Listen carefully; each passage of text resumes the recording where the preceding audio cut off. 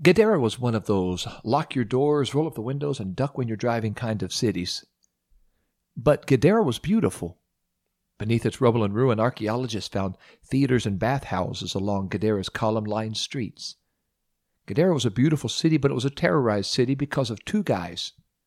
When everybody saw these two guys, they rolled up their window until it squeaked and pushed the lock button just a few more times to make sure. Everybody was scared of these guys, but nobody could do anything with them. They were too strong for Gadara's strongest men. They tried to bind them with chains, but they snapped the chains like popsicle sticks. These two guys were untamable because they were both demon-possessed. Night and day they lived in the tombs and in the mountains, crying and cutting themselves with stones. As you tried to lay your head on your pillow at night, you could hear them in the distance in the cemetery like two wolves wailing at the top of their lungs. It was impossible to sleep. These madmen would not concede any peace or quiet to the sweet citizens of Gadara. Everybody wanted rid of them, but nobody could get rid of them. And there was one piercing truth they could not ignore. These two were not animals. They were people. They were men who were once boys. They were somebody's sons, somebody's brothers. But somewhere in their lives they opened a door to demonic activity, and thousands of demons came bursting through the door, broke it off the hinges, and 1,000 chains could not make them leave. It would take an act of God to free them. Well, thankfully, for them, God just landed on their shore. Good day to you, Simplify listeners. You're listening to L.J. Harry, and you're listening to Testify on Simplify.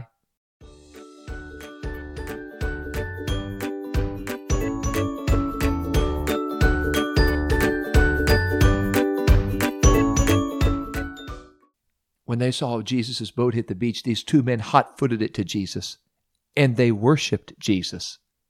Thousands of hell's special forces could not keep them away from Jesus. Hey, quick commercial. If you broke all 10 commandments before 8 o'clock this morning, you can still be set free. If you want to be free, if you want to worship Jesus, you can be delivered, and hell does not have enough part-time or full-time prison guards to keep you from falling at Jesus' feet and worshiping Him.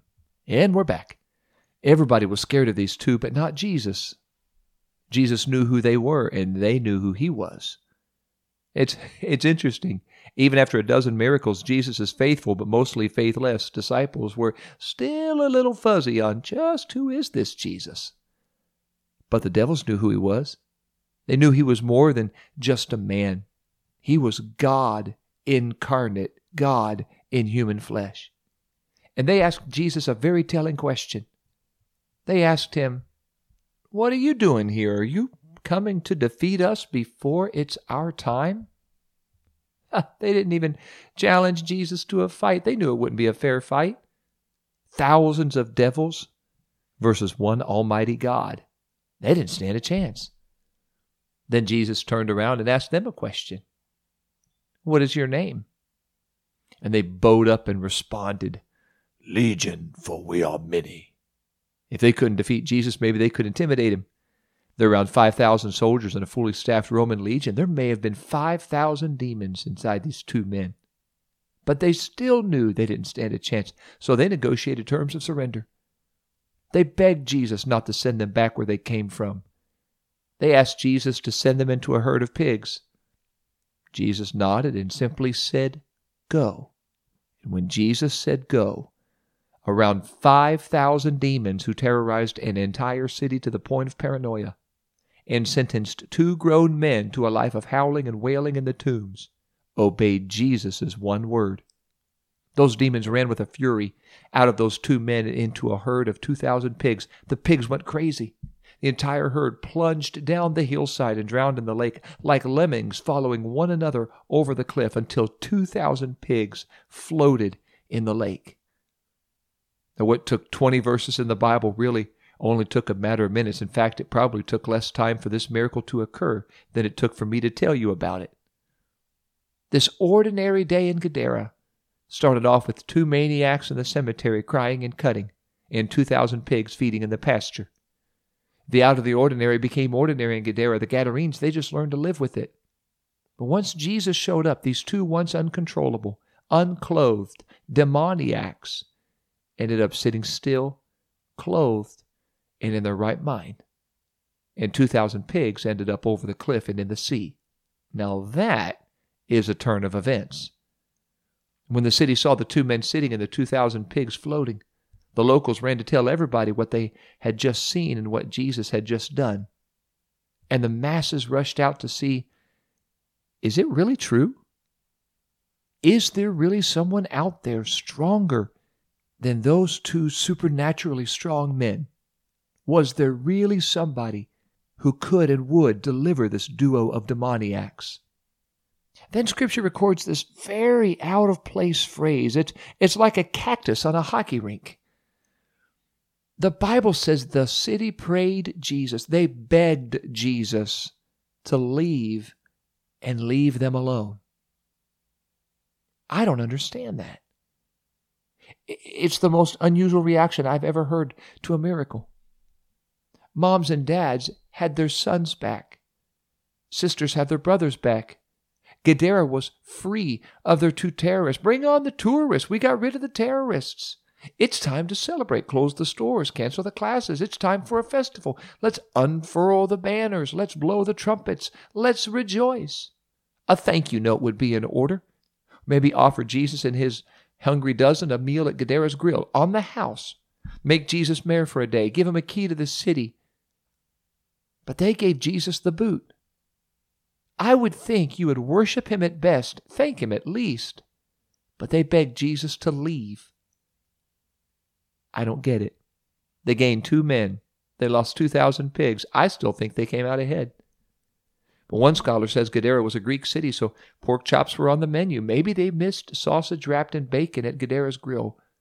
For whatever reason, they kicked Jesus out of their city. God had come in flesh to them, and they told him to leave. So as Jesus and his trusty 12 were heading back to the boat, these 2 men begged Jesus, would you please let us go with you? I've never felt anything like this before. We've had some good church. Would you please let us go with you? And we'll testify. We'll tell people everywhere you go about what you've done. And Jesus' response to these 2 is almost as odd as the town's response to him. I would think Jesus would welcome these guys, the more the merrier. After all, that's how you grow a church, right? By adding more people. But Jesus told them no. Jesus told them they could not just follow him and keep having good church. Rather, he sent them home with homework, because there was something they could do in their world that would make more of a difference in their world than just camping out with Peter, James, John, and the boys and having more good church with Jesus. Jesus said, go back to your family and your friends and tell them everything God has done for you and how he has had compassion on you. These 2 had a higher and holier calling than just being in Jesus' fan club from miracle to miracle. Jesus called them to testify of him. They had a very real testimony that God had changed their lives and their eternity. And God gave it to them so they could share it with others who knew them best. Nobody knows you like your family and friends. And nobody needs to hear your testimony like your family and friends. What if God gave you that job you have, not just to put a roof over your head and food on your table, but because there's somebody there who knows who you are now, but knows what you used to be back then, and they can't put their finger on what happened to you or when, but they just know you're different. They need you to testify. Take the witness stand at work or at school or in the teller line and testify what you have seen God do in your life and others. Nothing testifies more powerfully to the power of God than our testimony.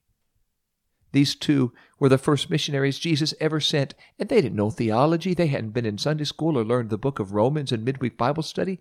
They couldn't tell you the difference between justification and sanctification. Here's all they knew. I was lost. Jesus found me.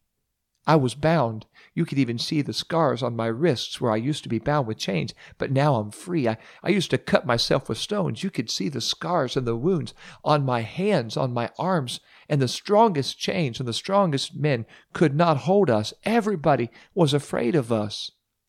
We were hopeless and homeless until one day when the thousands of devils inside of us met their match in the man Christ Jesus, And now I'm free to testify to you about what God has done for me. I want to issue the same commission to us. Let's go home. Let's go home to our friends and our family and tell them what great things God has done for us. Moms and dads, tell your kids, even your grown kids, about the time God saved you and the times God has healed you. Tell your family and friends about the times the pantry and the bank account were empty, but you prayed and somebody came to the door with groceries. Testify. Share it. Tell it. Tweet it. Post it. Write about it. Sing about it. Write a song, then sing about it. Our world needs a church with a testimony and unashamed to testify.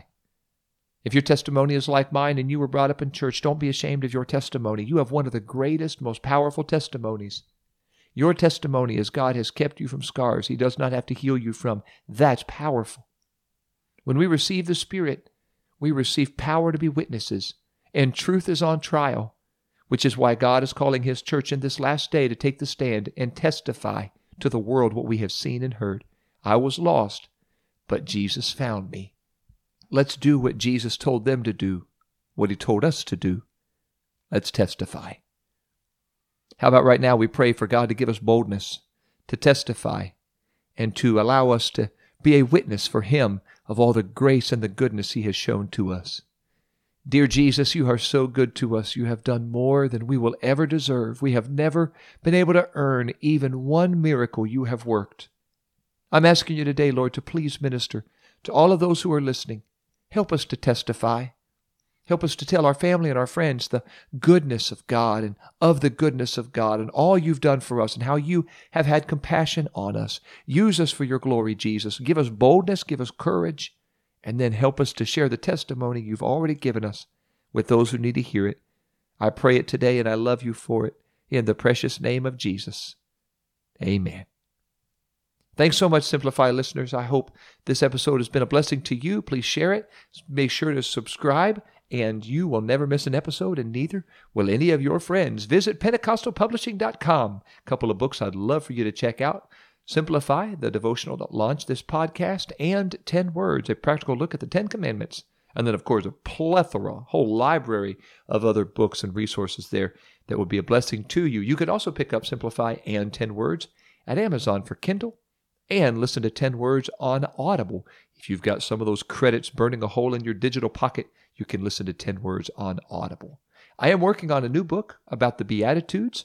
I'm a few chapters in, hopefully have that sometime in the kind of near future, but I am looking forward to releasing that. Just wanted to let you know about that. Next week, I want to share with you a devotion called 12 Years. I'm looking forward to sharing that with you next week. And always look forward to walking closer with Jesus as we walk through Simplify.